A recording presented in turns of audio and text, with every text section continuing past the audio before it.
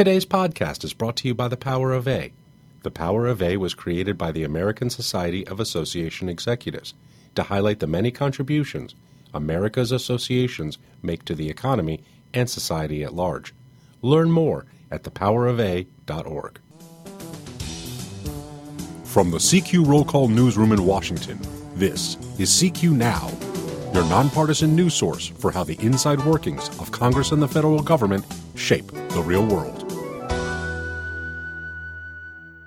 A quarter of U.S. military facilities are falling apart, according to a new Senate report that comes on the heels of an unusually candid Pentagon document acknowledging that about a third of Army and Air Force infrastructure is unneeded.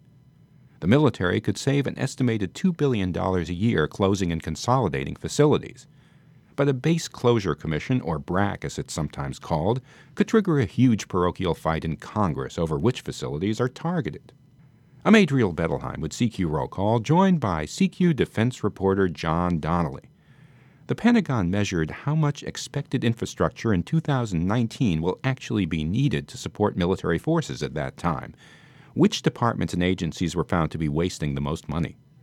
The overall percentage of Defense Department infrastructure that was considered excess was 22%. In the Army and the Air Force, it was closer to 33% in both cases. So the Navy is doing a little bit better. And the Defense Logistics Agency somewhere in between the Navy and the Army and the Air Force. But overall, that's the breakdown. But then when you go deeper and you look at categories of facilities, you find that in some cases, half of the infrastructure is excess. And some of those areas include Army test and evaluation offices, space operations offices in the Air Force, and others. But there are plenty of categories where half the acreage or half the square footage, depending on what you're talking about, was more than they will need in 2019. Now, you were the first to report these findings. Why exactly is the military brass offering a rationale for cuts now?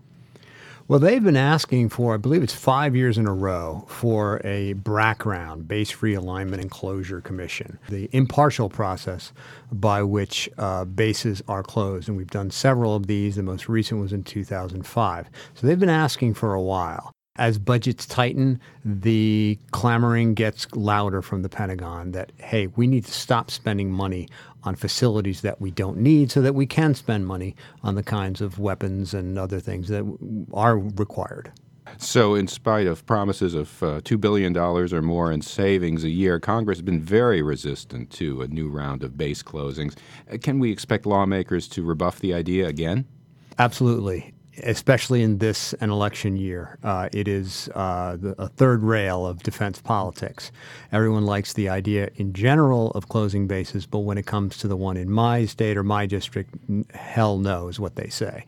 And yes, we should expect more of that. But they've done it before. They've approved a base closure round before, and so it's conceivable that they will again.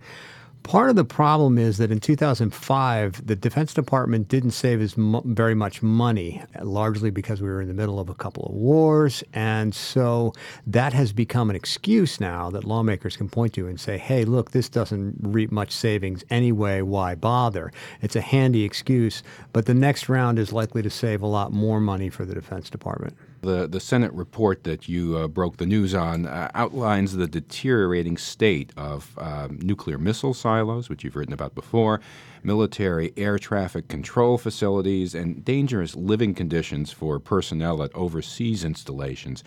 Congress holds the purse strings. How is it likely to respond?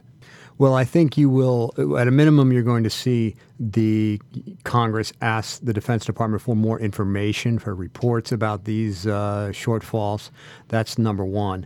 And yes, you will see increased funding to address some of the problems, but this is not unrelated to the excess infrastructure. They have more facilities than they need, and apparently more facilities than they have the money to take care of properly. Military construction spending in particular over the last several years has dropped. And so they're probably not spending enough money for upkeep and maintenance. Apparently they're not. More money does not necessarily equal solutions if it's not spent properly, if it's not overseen properly. And so that's the key, to make sure that the things that really need it get it. And that requires a lot of people, Congress, the Defense Department, the auditing community, to be paying keen attention to the issues. Possible that some of these concerns about crumbling infrastructure are designed to make the case for more military construction spending? Absolutely. The story I wrote came from not only the Senate Appropriations report, but the House Appropriations companion report. I pulled together some bits and pieces from both of them. And I take with a grain of salt that this is lawmakers who are appropriators angling for more money for their bases, of course. But as I wrote in the story, even if you factor in a large measure of exaggeration, it still is a pretty disturbing picture. And even if overall they are looking for more money, or they're looking for more money in this particular case or that particular case, that doesn't mean it's untrue, that there's a mold problem, for example, at a particular base, or that the foundation is cracking at a missile facility.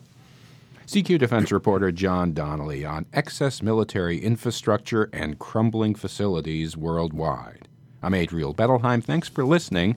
Until next time, you can follow us on Twitter and Facebook at CQ Now, and you can download our podcast on iTunes and SoundCloud.